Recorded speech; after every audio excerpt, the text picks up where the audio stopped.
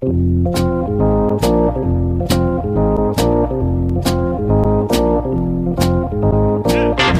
us a little bit about what you saw and being able to relay that message to Cora when you watched Kimbrel pitch and kind of help out so he wasn't tipping his pitches.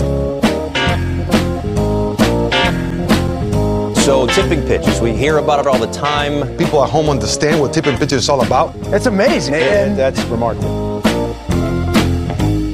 Alex, today is a very important day for me. You know why? Why is that, Bobby? Today is the day that I buy my first Mets tickets of 2023. How's it feel? Well, I should ask you the same thing because you're basically buying them too. Because you're gonna be Venmoing us afterwards. So, how does it feel for you? It feels great. This offseason, I don't know why, I feel like has kind of gone weirdly fast for me. Like I feel like the World Series just kind of ended. Maybe it's just a larger symptom of kind of how we exist in society right now, where you blink and you're like, I've aged 5 years. But I don't know. I'm like, I think I'm ready for baseball to be back. I haven't given a lot of thought, and all of a sudden it's there. I'm ready. I'm excited. I'm jumping in feet first. So the reason I wanted to talk about this at the top of the podcast is because, it actually is an important day when you buy your first baseball tickets of the year.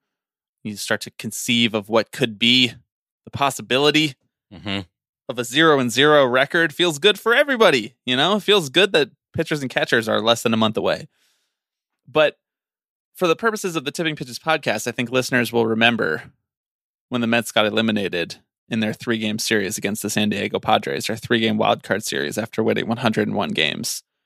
I had a real crisis of faith, right? Yeah. Where I was like, it's not that I don't think that I'll be watching the Mets next year or rooting for the Mets next year the same way that I always will, but I just don't know if I can be as invested emotionally, like in my personal... I can't tie my personal worth to this as much as I have the last couple of years. I just got to say, all that's out the door, baby. I'm back in. The Mets have reeled me back in. Just when you thought you were out, they pull you back in. That's what they do, right? This is the folly of being a sports fan, is no matter how the team treats you or no matter how you kind of emotionally reckon with your fandom, right? Good or bad. At the end of the day, Phil Castellini said it best, right? Where are you going to go? Nostalgia is a powerful mistress, She pulls really you back in. Last year was fun. It was good. Yeah, it was good. I'm ready to have it again, Yeah, I am too. So what I'll say is I too am preparing for the baseball season. Yeah. Right now, right? Probably a little bit differently than me, yeah. A little bit differently. But I was at a bar this weekend. I'm in Chicago at the moment, and I was out there. Well, you were helping the Ricketts build the sports book, yes. Right? Yeah, exactly. They needed an outside contractor. You drew the blueprints, and so you wanted to see it come to life. Studies, right? Exactly. You kind of have an idea. There was a young man out at the bar wearing an A's hat and an A's like holiday sweater. Do you ever hold on before you finish the story? Do you ever wonder if you are like living in the Truman Show, and you're Truman? Because everywhere you go, there's a person ever wearing... since I saw that movie, yeah. Because everywhere you go, there's a person wearing an A's hat. I know. Every baseball game we're at, there's a person wearing an A's jersey. If there isn't a person, I'm the person. And I sometimes I feel like those are industry plants. Right. As we say. Right, they're just convenient. They're just there to throw me off the scent of the trail. A's holiday sweater, come on, screenwriters, do a little better. I know. Yeah, I was like, you just pulled that out of the Fanatics closet, didn't you? Also, it's such a power move to wear not one but two items of a team's clothing, out to a bar, just going out. He was like, the hat is really not enough to set me apart as far as an A's fan. Like, I want people to know how beholden I am to this godforsaken team. Mm-hmm. It was a good sweater, though. No shade. Anyway, I walked up to him and I said, "What's up, man? Are you actually an A's fan?" Or I have to assume so. This would be an incredible style choice if you were just doing really this for the fit. Green and yellow together, the color scheme. Yeah, exactly. Colorway, as us sneakerheads say. He said, yes, I am. I'm from Oakland. I said, that's awesome. I am too. I'm a huge A's fan. And he said, hell yeah, dude. Fuck Jeff Fisher. Jeff Fisher. And gave me a high five and walked away. I felt so good about that interaction because I think there's something to be said about not even giving your billionaire overlord like the time of day when it comes to his name. Like right. He clearly did, has not read John Fisher's Wikipedia page like some of us sickos over here have, right? But he knows enough about him to know that he's the reason that the team is doing whatever it's doing right now, right? And it felt like a really interesting kind of litmus test where even the fans who aren't, yelling about selling the team on a week-to-week basis still have an awareness of like the levers of power. And it's good. This is my one-person survey of A's fandom, and it's at a good place right now. I give this man a 10 out of 10 on intent, a 7 out of 10 on execution. Would give them a lower score on execution. However, Jeff Fisher is a person in the sports world. Jeff Fisher was the coach of the Rams for a long time. You just get it conflated. Those files in your brain just get a little bit mismatched. Yeah. So anyway, we're all preparing for the season in our own ways. We should just start calling him Jeff Fisher on the pod now. We should. That should be a thing. How many people a week do you think would tweet at us being like, his name's John Fisher, right? Be like, no, I actually didn't know that. Thank you for letting us know. I mean, that's the joke, right? Is whenever a tweet goes outside our circle, people can't read sarcasm. Did you feel the urge to tell this person that John Fisher personally? Show him the photo of you two together looking happy as clams? He was on his way out the door. He seemed in a rush, so I didn't want to hold him. And also, that's like I don't need to humble brag like that. My friendship with John will come out in due time. If I know you, the phone contacts book. Exactly. You'll like I don't need to be a show off. Like if you know me, if you hang around me, you'll understand soon enough my relationship with John. Right, you prefer to work in the shadows. Right, exactly. But I wear it on my sleeve. John's right man. I'm not shy about it. I'm a proud Fisher head. While we're here talking about your personal obsessions, before we get into the actual show, which we have a good show coming up for everybody, we're going to round up some topics from the last couple of weeks that are particularly tipping pitches-y, but we haven't had time to discuss or occasion to discuss. So while we're here talking about your personal passions, I wanted to let the listeners know about a little notification I got on my phone 2 days ago. And that notification was from the Instagram app. And it was Alex Baisley has tagged you in a comment. And the comment was on a post by none other than Alex Rodriguez, friend of the show. And it was Alex Rodriguez giving away 52 weeks of vitamins, a gym membership that's worth, I think, about $100 a month or something like that. And the chance for a 10-minute one-on-one motivational phone call, video call, I believe it was described as. Yeah. So my questions for you are as follows. Have you heard back from him? Number one. No, I haven't. I think the contest is still open, so I'm holding out hope. Void where prohibited, not prohibited yet. And number two, you really did all of the things that he told you to do? You followed all the different. There was like 4 different accounts. It really, that you had to really follow, pained me to follow to like story. UFC gym and goalie, like whatever. Yeah. How long do you have to keep those followed? Like, are you still following those accounts just in case? Well, I'm doing it until the contest is over, right? Like to show that you're committed. I need to have all my bases covered. Well, we know that he listens, and so maybe talking about it will increase your chances of winning. That's not true. to suggest the contest is rigged in any way, right, shape, I was going to say we don't want to put our thumbs on the scale. We want it to be a fair fight. Yeah, we don't want to leverage our power and connections. We would never want to do that. My final question. Mm-hmm. Do you think he would let us record the 10-minute video call for the podcast? I didn't see anything in the fine print that said we couldn't. We're a one-way state, right? I was about to say it probably depends on which state we're calling from. Don't need to let them know. Yeah. If you had the chance for a 10-minute motivational call with Alex Rodriguez, what do you think you'd like talk about? I know 'Cause, exactly what I would. I know 10 minutes exactly what I would is talk not a very long time. I feel like unless he's just going to give a motivational speech, like it's not really a conversation. You can like ask a question and then he'll turn around and answer it. So but it sounds like you have something ready. Well, what I would do is I would say, listen, Mr. Rod, we're huge fans of you. That's why we've signed up for the contest. You are the primary motivating factor. We're not going to be going to the UFC gym as much as we like and respect the UFC. Right. Let's say, Mr. Rod, we do our own little podcast. It's small. You probably haven't heard of it. Maybe you have, maybe you haven't. And within that little community, we have a subsect of passionate Alex Rodriguez fans who not only love you as a player, Hall of Fame career, even though you might never make it in. I wouldn't say that, but Hall of Fame career, Hall of Fame worthy career, one of the best to ever do it.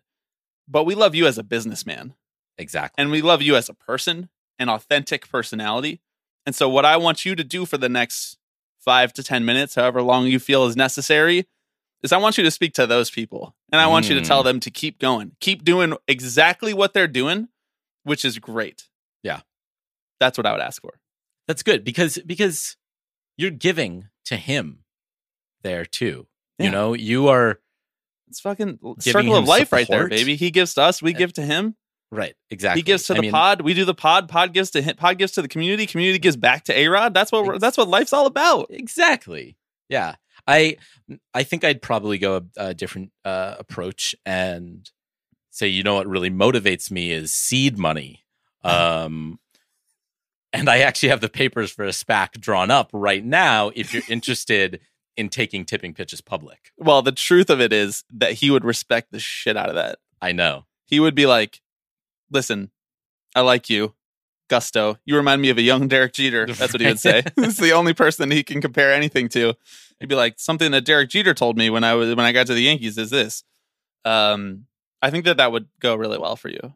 So now we both have to enter the contest because it's two roads diverging in the forest. Robert Frost, which way are we going to go? Yeah, I mean, that's true. Right.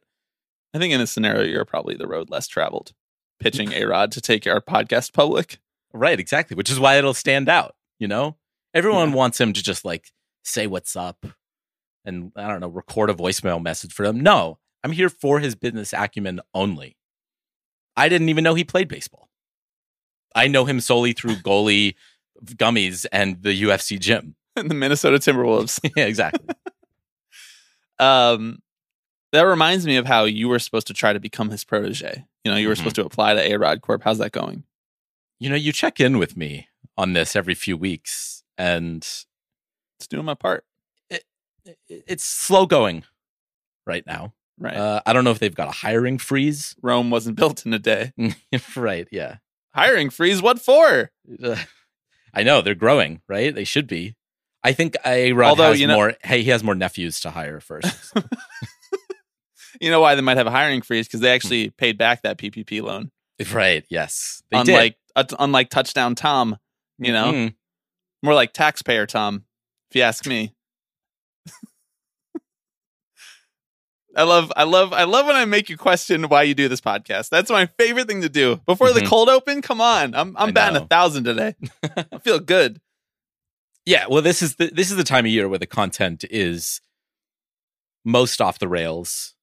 I have weekly existential crises about what the podcast is. After we talk for like a half hour about consumer streamer rights, I'm like, we could expand.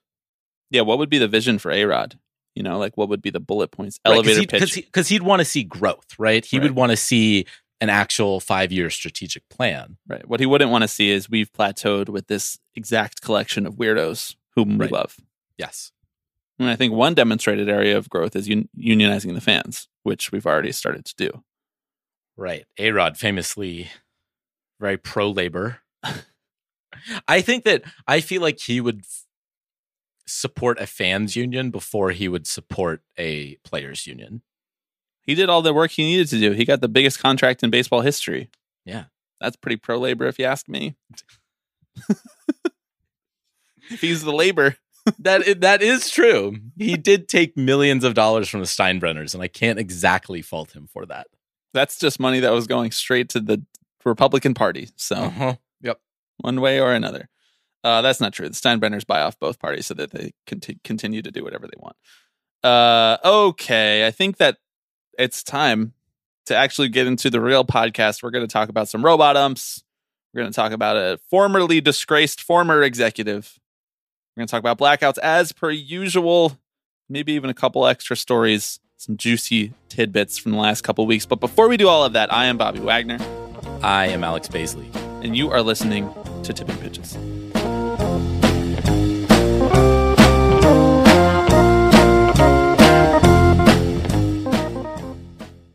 Thank you this week to our new patrons. As a reminder, you can sign up for the Tipping Pitches Patreon at patreon.com/tippingpitches. 3 different tiers, $5, $7, $12. Good stuff for you in every single tier. Not going to do the whole spiel today. Just going to say thank you to the many new patrons this week. A good handful of you. Joel, Cole, Ken, Tom, and Jack. Thank you to those 5. Dream team right there. Joel, Cole, Ken, Tom, Jack. Dream team. Okay, Alex. Quick hits from the last couple of weeks. Some stories that we haven't discussed on the pod, though, I have some thoughts about, as do you, I hope. Mm-hmm. First up, we're just going to go in chronological order. How's that sound? Sounds great. First up, ex-Braves general manager John Coppolella has his lifetime ban lifted by Major League Baseball. Alex, your thoughts? John Coppolella, full career already. He's only 44. Mm-hmm. Disgraced former executive, fired 5 full years ago, 5.5 years ago. And he's still only 44. His whole life ahead of him, whole career ahead of him. What do you think? Kind of contradictory to a lifetime ban, I think. The lifetime of who, you know? Lifetime of a goldfish? Lifetime of a housefly? You know, so there's a very long piece in The Athletic where he gave an exclusive sort of interview about the process of his being banned from Major League Baseball, how it affected him, you know, and kind of what that journey back has been like. And, you know, I expressed a certain amount of remorse and regret over what he did and seemingly took accountability for his actions. Sure.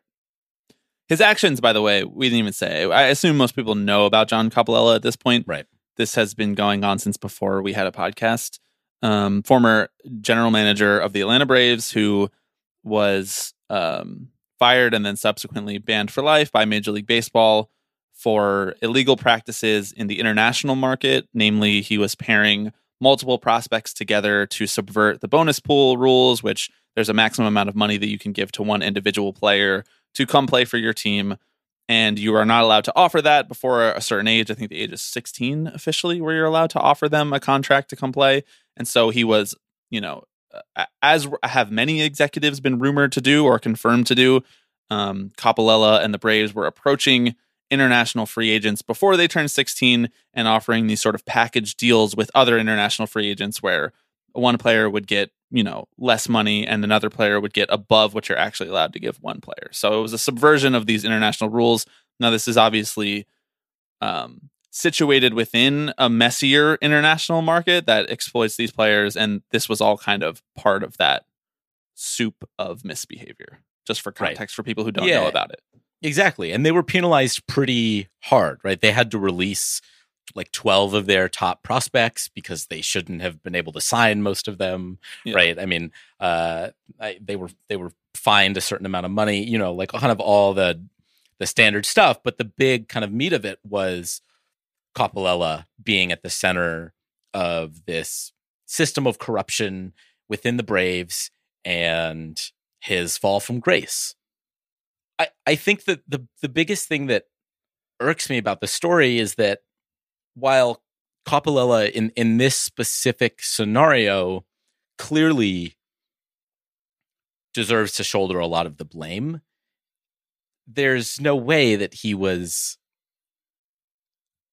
a lone actor in this, right? Either within the Braves or more broadly in baseball, right? As you mentioned, it's not like this was an outlier. In fact, just days before Coppola's ban was handed down, Manfred felt the need to go to the GM meetings and basically say, you guys are running afoul of the rules. There are going to be hard consequences. We are going to draw a hard line in the sand.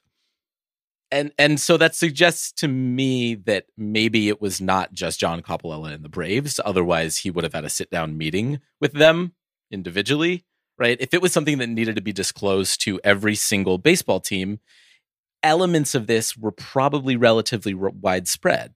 And in fact, we know a lot of this was relatively widespread. This has been an ongoing issue for years.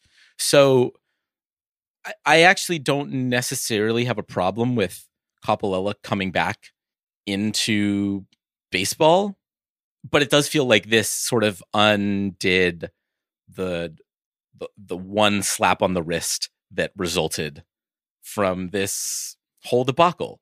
And now what do you have to show for it, right? Yeah. I think I do have a problem with him coming back into baseball because I don't know what that signals. Like every action, it's okay. Every judicial action, every bureaucratic action that MLB takes within its own little collusive, market, like whatever we're calling Major League Baseball as a business, everything that they do that we find out about, it says something to the fans, like it says this is what we value or this is what we don't value. And by suspending Coppolella for life, in theory, what they were trying to say is that we value you following these international rules. And now we've known for the last few years that that's proven to basically be a sham and that the international market is being manipulated left and right, largely because MLB doesn't care enough to actually put oversight into this system or overhaul the system entirely or get rid of the system entirely and replace it with something approaching real free agency. Because then these players would become a lot more expensive and then teams would lose more money on them and they couldn't continue to use these shady practices, which in the aggregate, the ends justify the means to these teams. And the means, as we saw when we talked to Sammy Kahn and Michael Gassert for the last out, these means are unsavory means that MLB teams are okay with or prop up.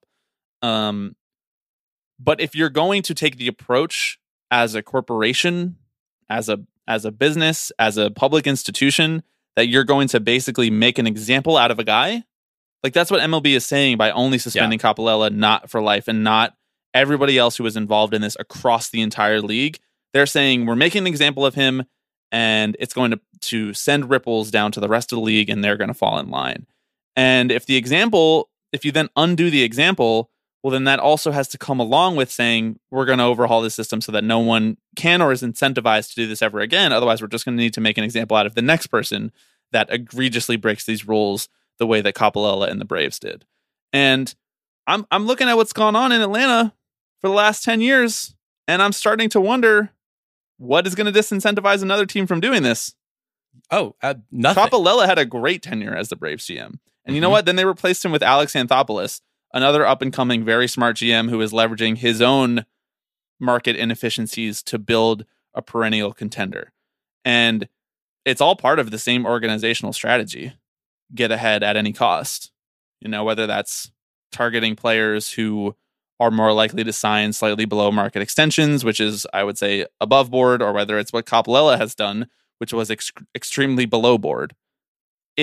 I don't look at, in hindsight, the entire situation and think teams are less likely to do this. If anything, I think teams are more likely to behave like this and just cover their tracks better. I totally agree with you. I mean, I think it's very reflective of sort of Rob Manfred's tenure as commissioner, right? This sort of reevaluate everything as you go. And if you need to change it, you can just change it, right? If the rule that you just implemented doesn't work, we'll just change it and do it again next year, right? And it sort of underscores, I think, the lack of conviction on the part of the commissioner's office. Yeah, the sort of moral backbone to stand behind their decisions. I mean, I think it's, as you said, choosing to undo the example of Coppolella just shows teams that they can get away with this if they want to. But I think they already are anyways, right? Yeah. And I think you're completely right that this has to come with a conversation around how to fix the international signing system. And that was obviously, the elements of that were discussed in the most recent CBA that never really came to fruition. But it's going to be a huge bargaining point, I would have to imagine, in the next CBA. And possibly, with regards to the minor league bargaining process as well, kind of looking at these sort of entry points. So, yeah, I just think I fully embrace the idea that we can try to be more restorative in our justice in multiple in society at large, not just in the notion of like the United States judicial courts.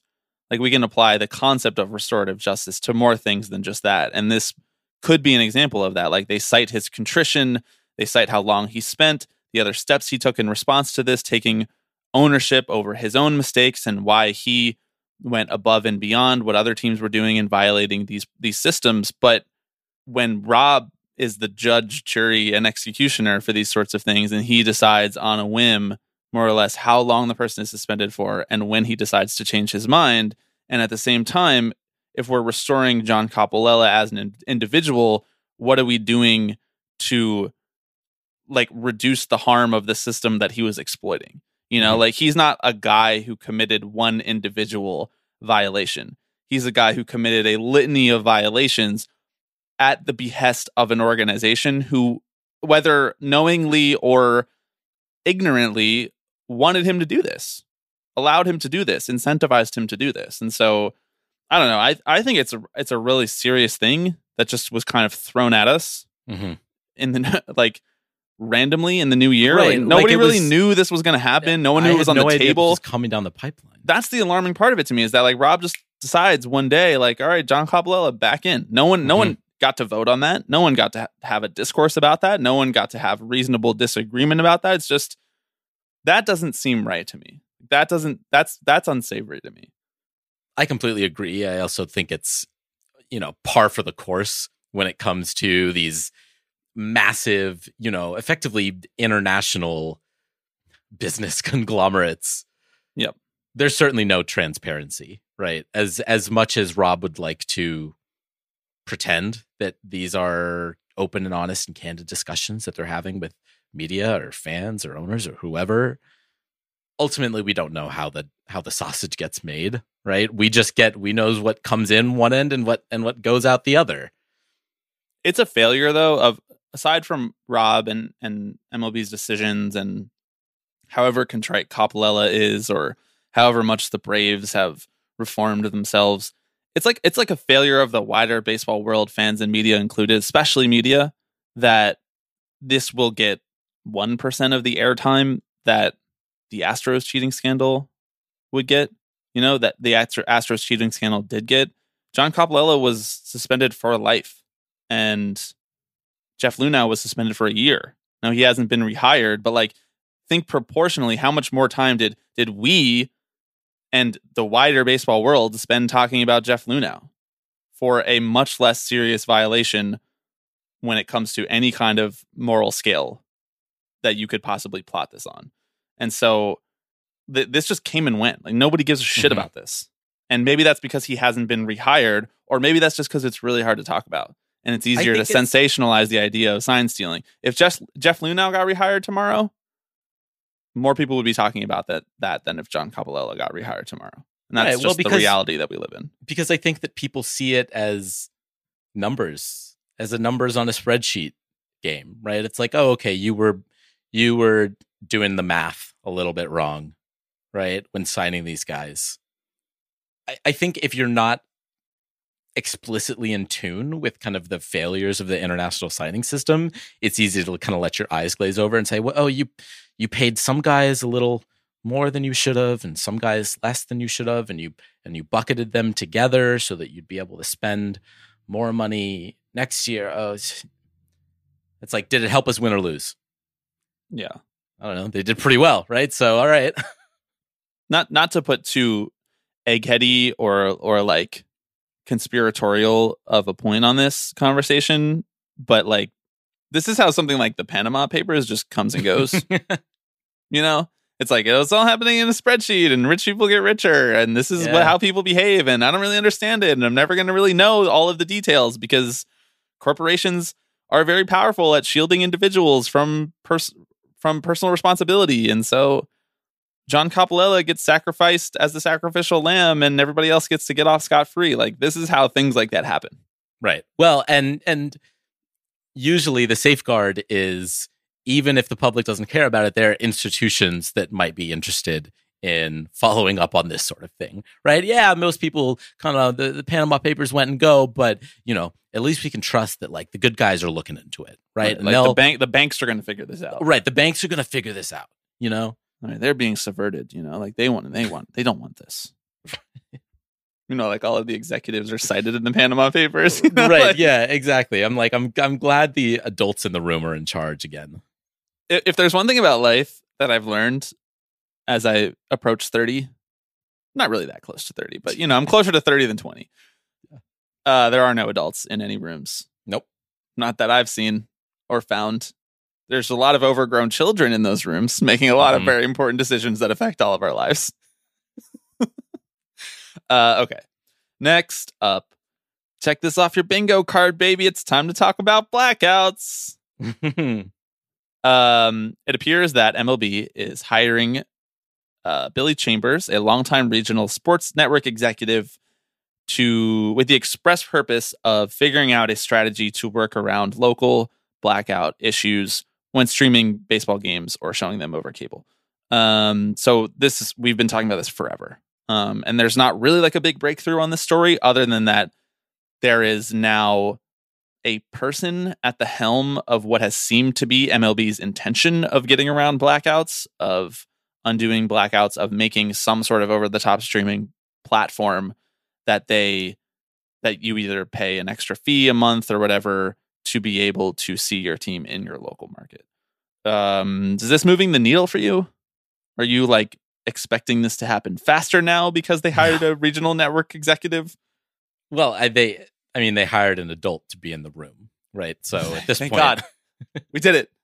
No, this doesn't move the needle. As a fan, whenever you hear these things, there's like a glimmer of hope, right? Of our long national nightmare may be over. Right. We got a blackout czar. Exactly. He's gonna wave that wand. He's gonna fix it. Yeah, but there's so much work that has to be done with this. Local TV networks are not anxious to give up the rights to these because they're pretty lucrative and they bring a lot of eyeballs to your TV. And frankly, there's not a lot else that these local networks have that they can offer that obviously streaming doesn't already. The one thing I'm sort of interested in is what form this will take, right? If it'll literally just be turning off blackouts, you can now watch, you as a New Yorker can watch Mets games through MLB TV, right? Or will it be kind of in partnership with an already existing sort of live streaming platform, right? Like YouTube TV, right? Like NFL has sort of set up these partnerships, and it feels likely that MLB will look to mimic that sort of thing. Personally, I'm pulling for an Amazon partnership. I think they do really well with streaming, or like the YouTube branded, like YouTube.com streams. Those games usually look really good too. So, it's funny how anytime there's a problem that is sort of a hydra, like you cut its head off and like two more problems arise, which I would describe blackouts as a problem like that. The layperson might say, just make them available on MLB TV. And then MLB would say, oh, well, there's actually all this language in these contracts that we have with the RSNs that says that we can't do that because they need to have exclusive rights. And otherwise, the price that we've negotiated, which is set in stone, which teams rely on for revenue, as we've talked about a million times on this podcast, as their primary form of revenue is these RSN deals, more or less. Although that is changing a little bit with things like sports betting and opening sports books and that sort of thing.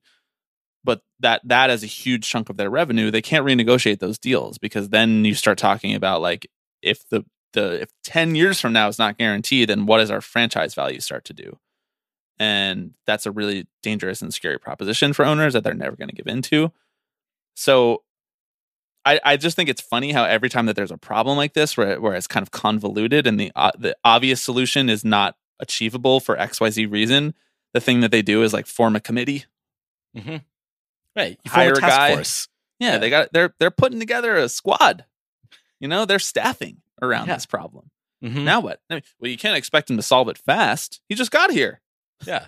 How's Well, he going to figure it out? Yeah. Now he's got to go through, read the manual, figure out how the whole thing works. He's got to do some fact finding missions. Mm-hmm. He's got to figure out where the cafeteria is. Right. And MLB headquarters. I hear he's going to do a sort of experiential learning where he goes and lives in Iowa as a Cubs fan. Oh. Mm-hmm. And for 6 months, and then we'll come back and report his findings that you actually can't watch Cubs games out there. Right.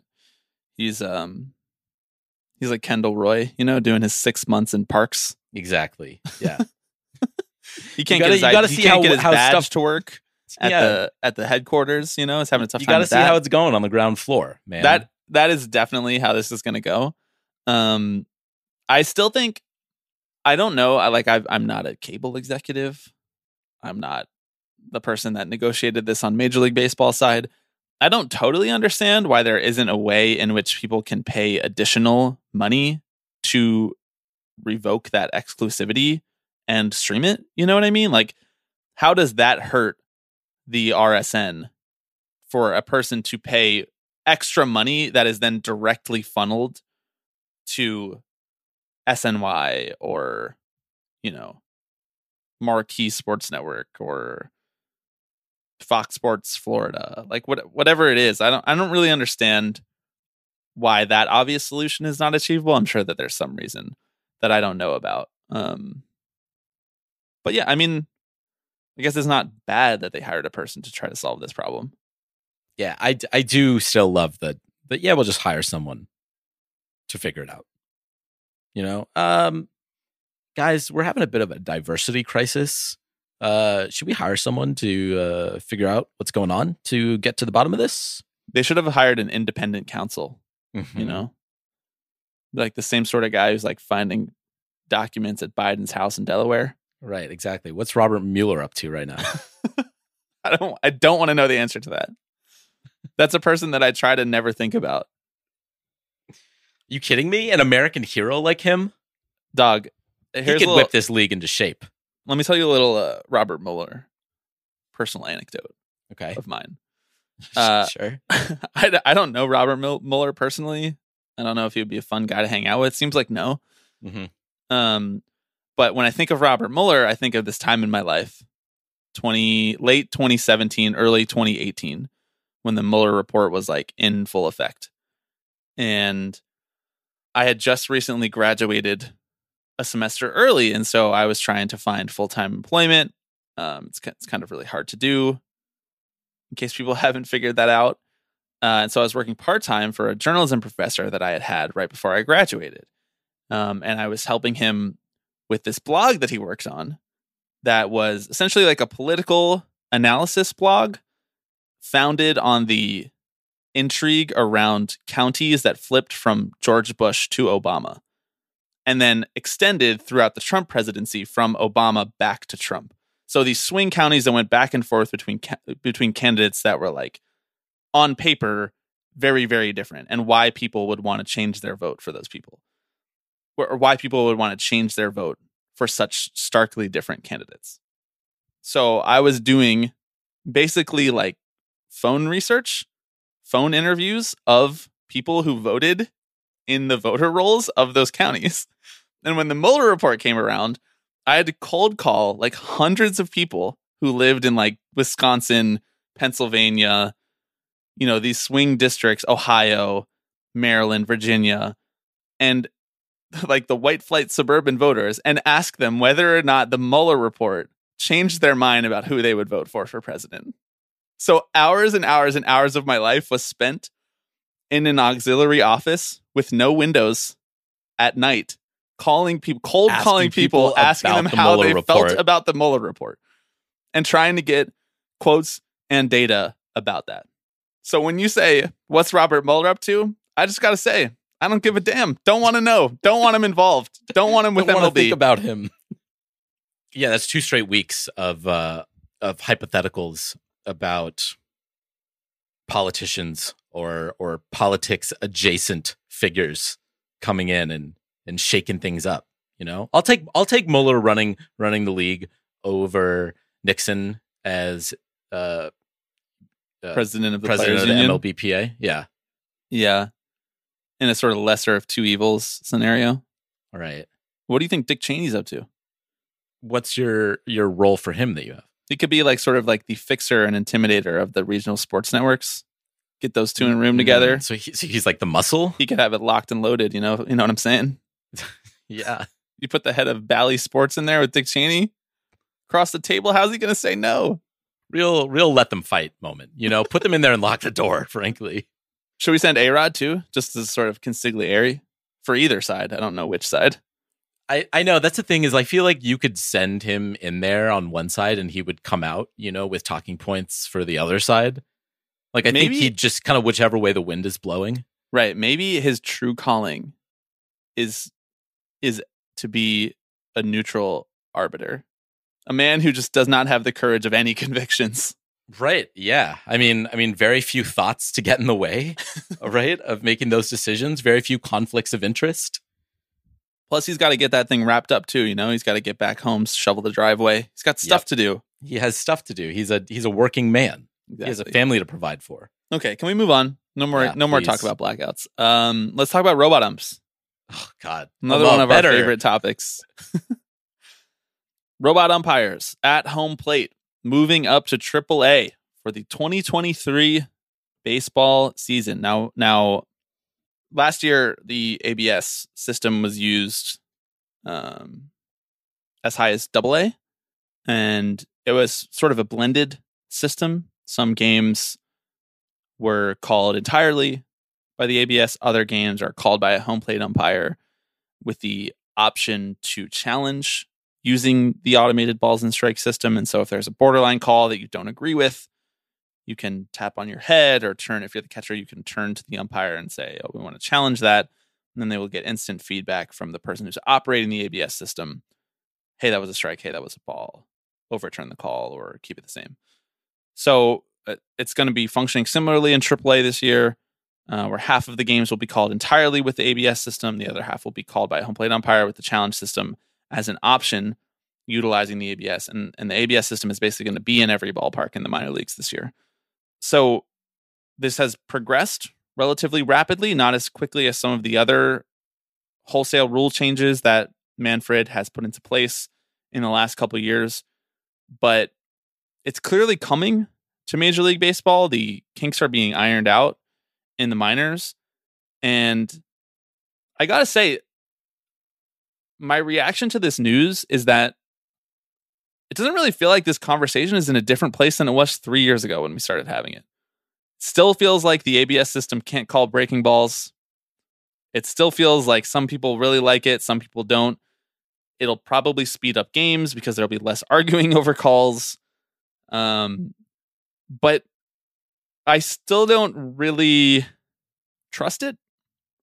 And not just because it's like automated and computerized, but because at the beginning, before it ever even makes it to the field, it has to have an input on what a strike is and what a ball is. And I don't think that we've really agreed on that yet. No, we haven't agreed. And I know that they've been kind of making tweaks as the sort of season progressed last year. You know, they would adjust kind of what is a high strike, or what is, you know, how low does the zone go, whatever. So that's not to say I don't think it can get better.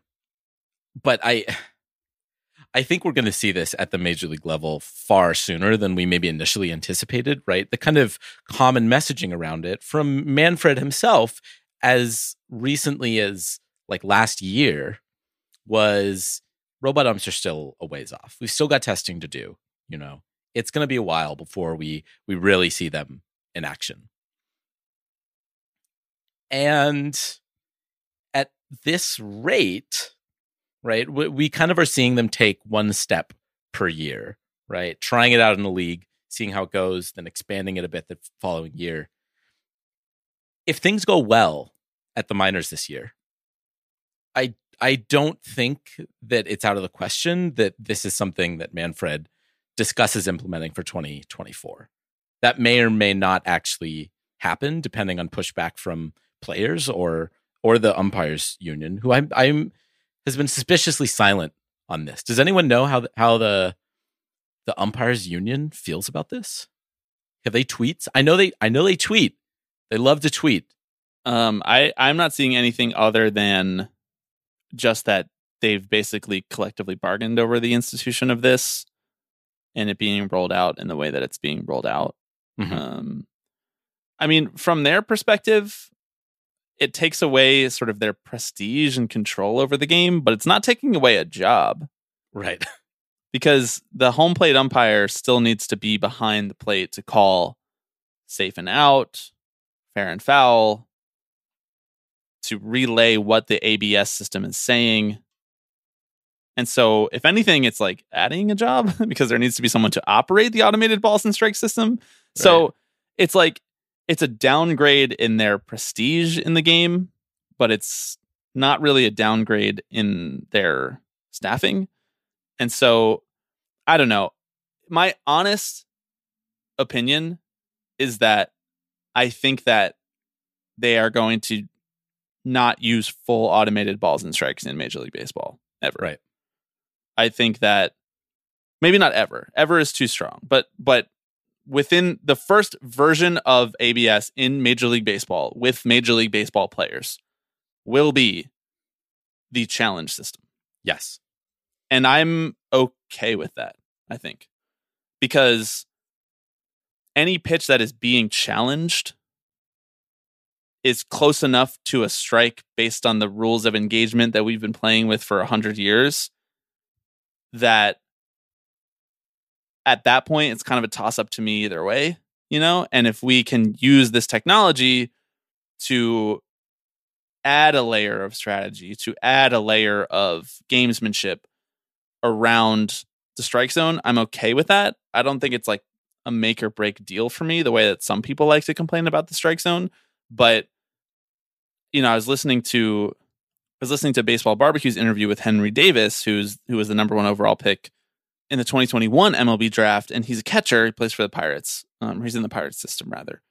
And he was talking about how well this works. And so, if you have a young catcher who's talking about the challenge system and saying that he is in support of it, and that, you know, he feels like the idea of framing is still going to matter, the idea of catcher defense is still going to matter, the idea of a pitcher who knows how to manipulate the strike zone in and out is still going to matter, then I'm okay with that, because I think at the same time, on the flip side, batters have become so judicious with what they swing at that that's just as much of an art and just as much of a skill as pitch framing.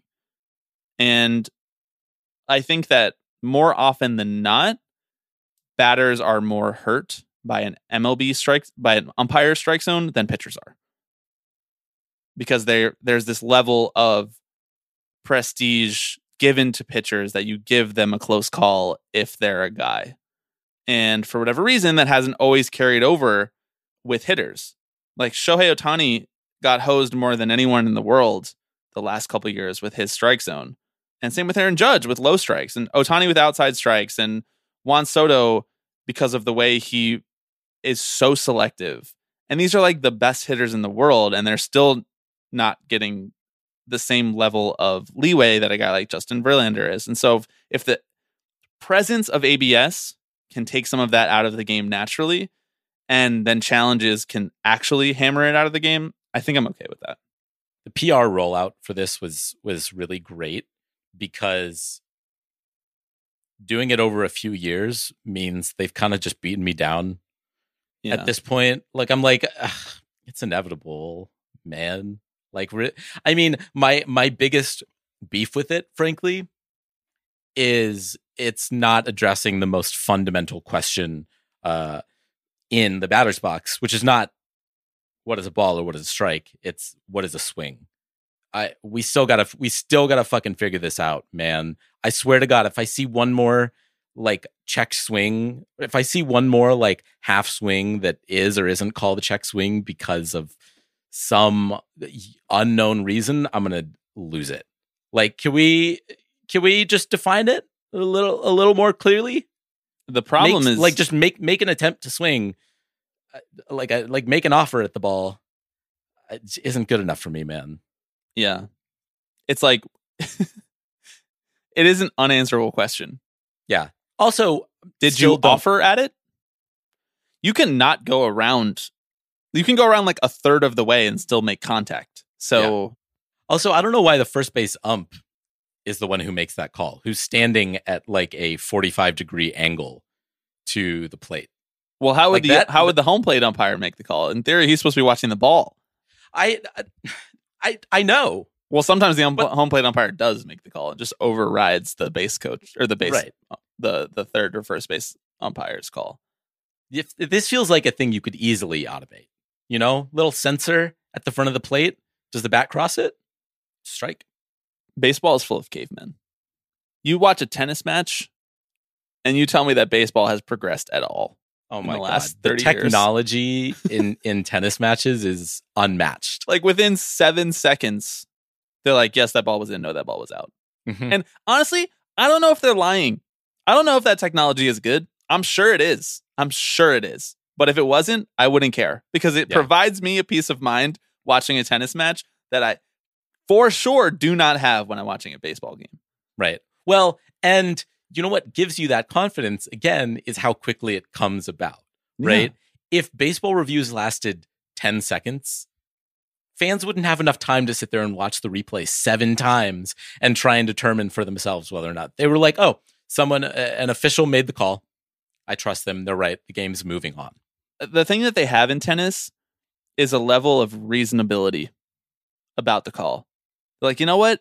Even if I felt that point was out, it's not going to make or break my entire match, because I'm in control of what happens next. And that's something that baseball fans cannot accept. And the fucking Twitter account for MLB ump scorecards is not helping with this, because as soon as there's one strike that goes the other way, they're like, well, that would have been a 2-1 count instead of a 1-2 count. And for that reason, the next batter would have hit a 3-run home run to win the game. And so now my whole season is ruined because this umpire missed this one call. I'm like, please, for the love of God, stop. Yeah. We have to stop. I mean, it's the same kind of people who like add up a team's like individual player war to be like, well, the wins don't match up to the player war. And it's like, that's because that's not how this stuff works. Yeah.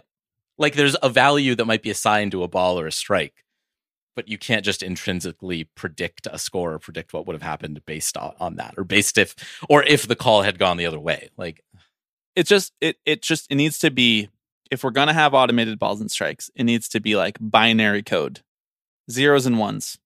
It needs to tell, there needs to not be like a full conversation about every replay review, because that's the final element of this, by the way, now that we've spent 20 minutes talking about robot umps, which we said we wouldn't do. The final element of this is that I have like 10% faith in MLB to roll this out with no major snafus. Yeah. Maybe 10%, 7%. Mm-hmm. Like, they can't even figure out the pitch comm. A much simpler, maybe not a much simpler technology, but a much less consequential one. Because if you can't figure out the pitch comm, then they can just give signs the old way. Mm-hmm. If you can't figure out ABS, if it's giving the wrong inputs, or if it's not working at all, then the game's not happening. The game is not continuing. Because now the rules say that there has to be ABS. So if the ABS system is broken for an hour, guess what we're doing? We're going to go buy hot dogs and beer for an hour. We're not watching a baseball game. And I feel 93 90 to 93% certain that will happen at multiple games whenever this system gets put into place. Absolutely. I think there is a long conversation to be had about how the introduction of the K-Zone shifted our perceptions as fans of like what is and isn't a strike and what is feasible within the game of baseball. Like that broke people's brains. We were better not knowing what was a ball and a strike. Get the frankly. K-Zone out of the paint. Get it out of here. Yeah. Okay, Alex, 2 more items on our agenda that I wanted to bring to this forum, to this public square. Mm-hmm. Andy McCullough at The Athletic did a series about MLB expansion, focusing one article on each sort of city group of people trying to bring a team to that city. The cities were Nashville, Portland, Las Vegas, and Montreal. No big surprises here. Those are all places that we've talked about that have been cited by Rob or by unnamed sources or whatever as cities that are intriguing for the proposition of baseball. Nashville in particular has had multiple bites at the apple for trying to get a team there in expansion and has assembled an Avengers basically of like former baseball players and executives who are trying to bring a team there. I think it's worth tracking how out in the open all of this stuff is, because expansion is a really interesting idea to me at this time when, I think this came up in our state of labor in baseball conversation, or maybe in our baseball butterfly effects conversations. Expansion is a really interesting idea at this moment where 2 teams are kind of in limbo about what their future stadium situation looks like. Now, I think the Rays are probably a little bit more solidified than the A's are, at least on the surface level. I just think that I think one can't happen without the other one being solved first. So they can't expand to 2 more markets without knowing what's going to go on with the A's, more or less, because that kind of the order of operations there takes away their leverage and takes away their potential bargaining chips. And 2, I think expansion of the game is a tacit admission to fans and the players that the financials of the game are way healthier than they've been pretending like they are for the last 20 years. And so I think that they are going to need to get their ducks in a row when it comes to the marketing of expanding the game and what that means for the health of the league as a whole. I think that they are going to need to admit that, oh yeah, this is actually ridiculously desirable to own a baseball team and to utilize the advantages that various markets and fans provide us. Totally. I mean, I think I'm excited for expansion, man. Like, I think it's going to be cool. And now I can say that as an A's fan with very little to lose from expansion. Yeah. Come take our top guys. What? I don't even know who we're protecting right now. We're protecting like our coaching staff from being taken. Yeah. We're protecting our like Hal the hot dog guy. I'm burning this whole place down if they take Starling Marte. I'll tell you one thing. Yeah. Legend. I should say quickly that it was Andy McCullough and Stephen Nesbitt in The Athletic, not just Andy McCullough. Quick little fact pickup for you there. I think this is kind of an interesting series to certainly come right now as conversations about moving and expansion are already taking place around the league. And we saw John Mattingly join the Nashville Stars team just a couple weeks ago. I also think it's a bit ironic amid some hand-wringing over Raiders attendance in Las Vegas, because it turns out if your team is not really, really good, a lot of people don't really need to come and see them play. Yeah. I'm not sure we're taking the lessons that we should be taking from the Raiders and the Golden Knights in Las Vegas. I think the Golden Knights being so good right away helped them. Yeah. And obviously they took pretty drastic measures to ensure that there would be a level of like community and support around the team from the jump. They were very smart with how they leveraged celebrities who are from Las Vegas, Bryce Harper, fave of the pod included, getting him at as many games as possible, getting him in that arena, building a small arena that was easy to sell out and easy to make really loud. And I think the Raiders took the exact opposite approach, where they tried to build this huge spectacle, this this like Cowboys Jerry World 2.0 in Las Vegas, which is like really cool for rich people who can afford to go there and happen to be in town that weekend, but is like not really that cool for everybody else who would rather watch the NFL on TV. I think the NFL is a shitty in-person product to begin with. And so selling out a 100,000 seat stadium has never really made any sense to me for the NFL. Like you can buy NFL tickets for the day of any game pretty much because it's just too many people to try to sell out those stadiums. They're so huge. But I think that it's an interesting lesson to try to take forward when we talk about putting a team in a community and what does that actually mean? You actually have to appeal to that community on one front or another. So you either need to put a really good baseball team on the field, or you need to make it fun to be there at the park, affordable to be there at the park, or you need to do all of those things, you know? Or just build a sports book next to it. Well, or track their face if you as build they're it, walking in. They will come. Yeah, exactly. And blackmail them if they don't come to the games. I just think that some of these markets feel better suited to that than others, I'll say. Like, I don't know why Las Vegas needs a baseball team. I'm just going to say it. They have a bunch of new sports teams, many of whom are fun to watch. Right. The Las Vegas Aces, the WNBA team, very successful. Yeah, they have minor league baseball as well. They, as we just mentioned, they have new franchises in the NFL and NHL. Like, they're doing all right. I'm looking forward to expansion for a lot of the same like fan reasons that you are. Having two new teams will be cool to see how that unfolds. Inserting them into a league, creating new rivalries, creating new dynamics, shifting divisions, that sort of thing.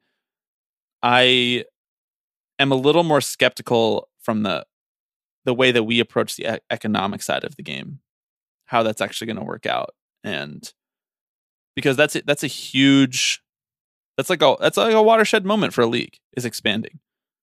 The last time Major League Baseball expanded, like within 10 years, they were trying to contract. So I kind of hope that doesn't happen this time around, you know?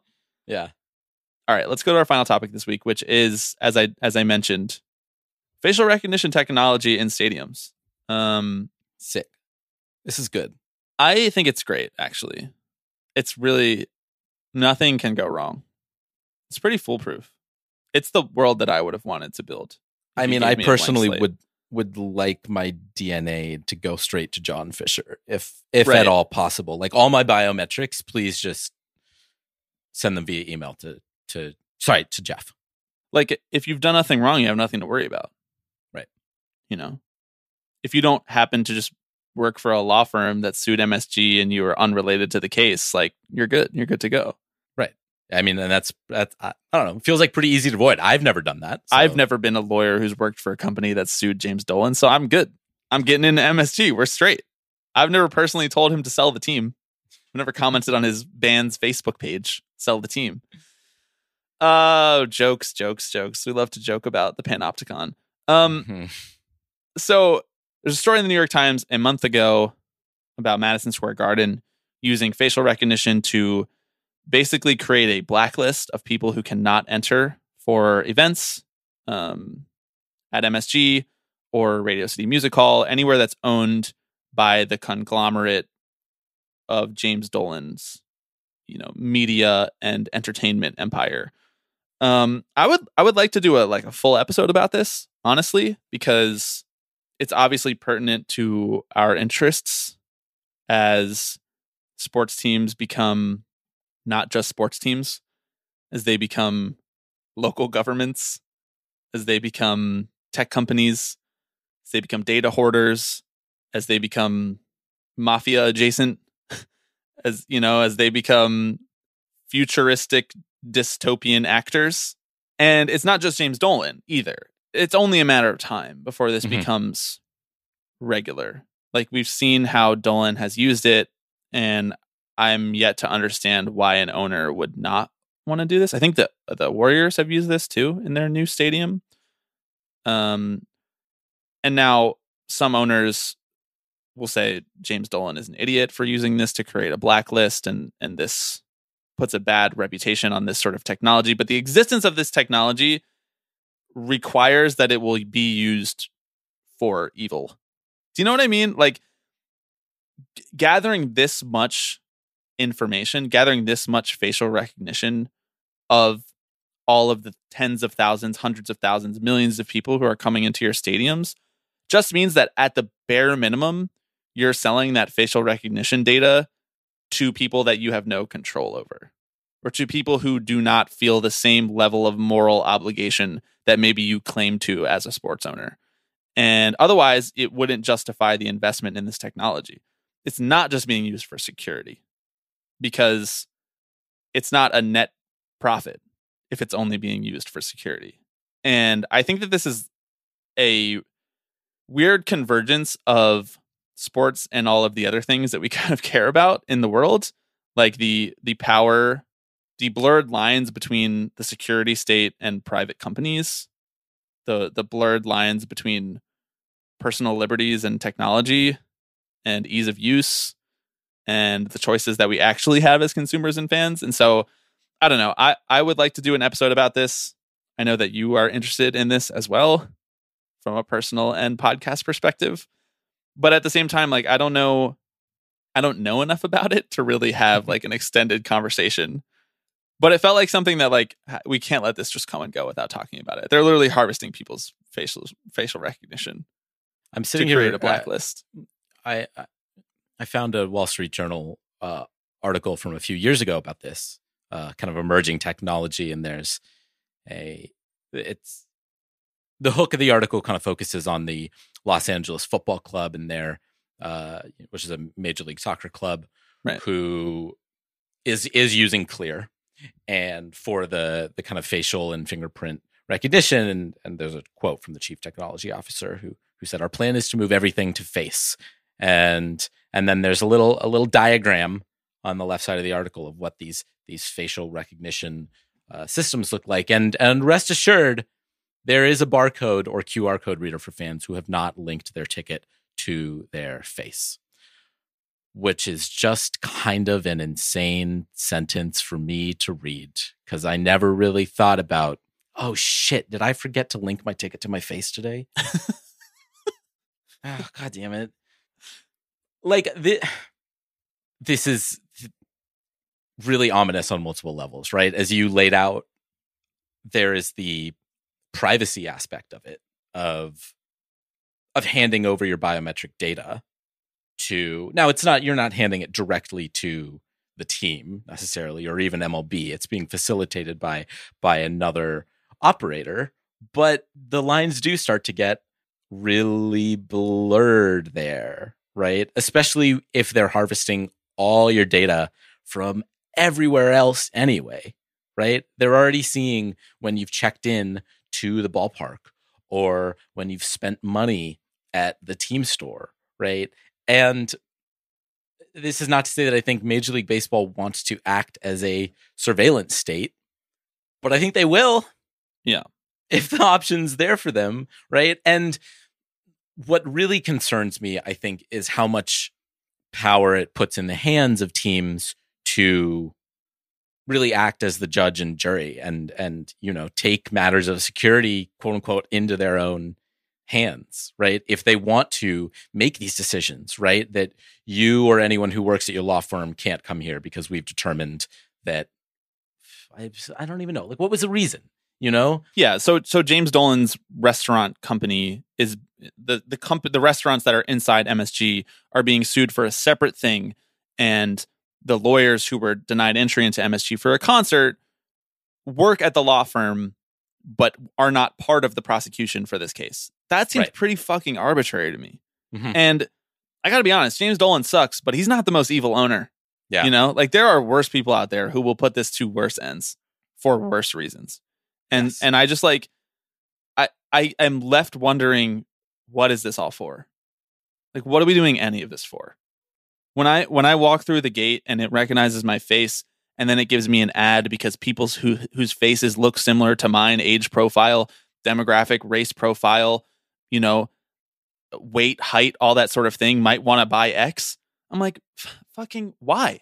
Why? I'm already here. You're already picking my pocket. Yeah, you already at got every me, man. step of the stadium. I've paid you fees for the ticket. I paid you for the merch that I'm wearing. I'm paying you for the food that I'm eating. You're probably taking a cut of the, I paid you for the parking if I had to drive here. Like all of this stuff, like you're already making money at every single second. So like they've already won, like they already won this battle against consumers. And this feels like running up the score a little bit. Yeah. Well, it also just feels very reactionary to sort of the latest wave of interest in biometric data and artificial intelligence. Like, just because Apple introduced a fingerprint sensor on your iPhone doesn't mean that's how every fan needs to enter a baseball stadium now. Right. What's wrong with the barcode? What was wrong with tickets? I mean, yes, exactly. Like, what was better for me personally was having a printed out ticket to remind me that I went to this game. That was fun. That was nice. Mm-hmm. Better fan experience. Little memento. How about you just take a selfie of yourself at the gate each time to remember what your face looked like as you entered the stadium on that given day? Well, maybe they can just print us out like a Spotify Wrapped for our fucking just face walking through the gates. They can request to an archive of your data.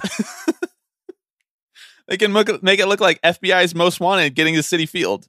Here's my candid of me walking through the field and being stressed that Max Scherzer might give up 7 runs. Yeah. Might give up an opposite field home run to Josh Bell. Your face was indicating anxiety. According to our facial recognition technology, you were stressed, 73% stress. Like, art can't even keep up with life with the way that this stuff is working. Like biometric data, I get it. It's an advancement in technology. I understand. No free ads, but I wear an Oura ring.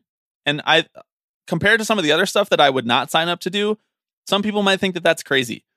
I like what it provides me in exchange for me forking over some of my biometric data.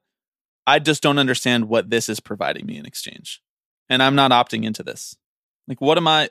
If James Dolan was here and I asked him, what am I getting out of this? What would he say? You're safer at MSG? Right. Really? Ease of access. Hey, man, you don't have to touch any surfaces. Like, I feel like, part of the reason this also am I safer really at came MSG? to fruition. No. Do I not have to touch more surfaces? Like, do we not live in the most dangerous times we've ever lived in public life? Like, I don't know. This stuff is not working, man. It's not. No, dude, the next pandemic's going to be prevented by facial recognition, facial ticketing. Imagine if the facial recognition technology takes your temperature at the same time, or your heartbeat. Okay, so no, but that's what it did when this was first kind of coming to fruition. It was in kind of 2020, 2021. Oh my God! I just had a this vivid recollection of going to FC. Yeah, I just had a vivid recollection of going to LACMA, Los Angeles County Museum of Art, and having the facial recognition thing look at me and tell me that my temperature was okay to get in 2021. Wow, I had memory hold that entirely. Yeah, like it's real, man. It's coming, man. We're cooked, dog. Yeah, we're fucking beat. We're living in the death rattle of a failed society, and we're doing a podcast. That's right. I can't wait for expansion, though, bro. Okay. If you enjoy living in the death rattle of a failed society while listening to a podcast and you want to support that podcast, it's patreon.com/tippingpitches. We won't ask for a picture of your face. We won't sell your face. We'll just ask you to join the Slack and make jokes. That's our simple business proposition. You know what you get out of it? You get to make jokes and see more jokes and hang out with like-minded people. Mm-hmm. That does it for another existential episode of the Tipping Pitches podcast. I've had a great time. I know. I need baseball games, man. Yeah, thank you. We're talking about the tech dystopia on our baseball podcast. Thank you to everybody for listening. tippingpitchespod@gmail.com if you have questions or thoughts on any things we've talked about today. 785-422-5881 if you want to verbalize those thoughts in the form of a voicemail that we will respond to on the podcast. Anything else? Anything else that people need to know about? No, that's everything. If you've recently bought tickets to your first baseball game, let us know. What is it? I want to hear. Are you excited? Have you linked your ticket to your face yet? If not, get on top of it. QR codes are a thing of the past. Now's the time. I mean, nothing but free time to link our ticket to our face. Mm-hmm. What else can we link our face to? Link your face to this podcast player app that you're using right now so that it knows when you open up your phone to start playing the Tipping Pitches podcast. Interesting. Link my face to my refrigerator so that when I open my fridge, it makes the oat milk just fall out. You know, I make myself an oat milk latte faster.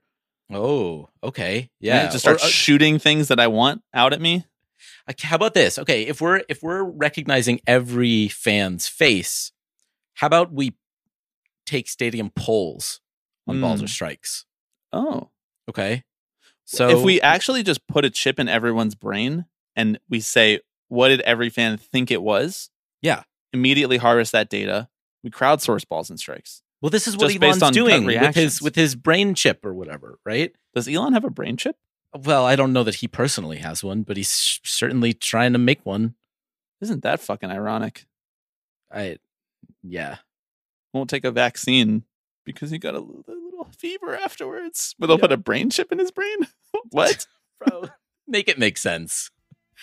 Isn't there a ban on Elon? Like, we can't be fucking talking about Elon podcast and Elon in the outro of the podcast. Like, what are we doing? I know we haven't done banned topics of 2023 yet, but I know, but he shouldn't should be Twitter grandfathered in. Yeah, he should be grandfathered in. Okay. Thank you, everybody, for listening. We will be back next week.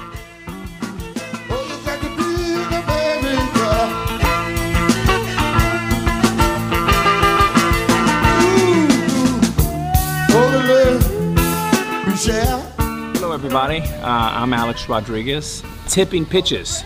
Tipping Pitches. This is the one that I love the most. Tipping Pitches. So we'll see you next week. See ya!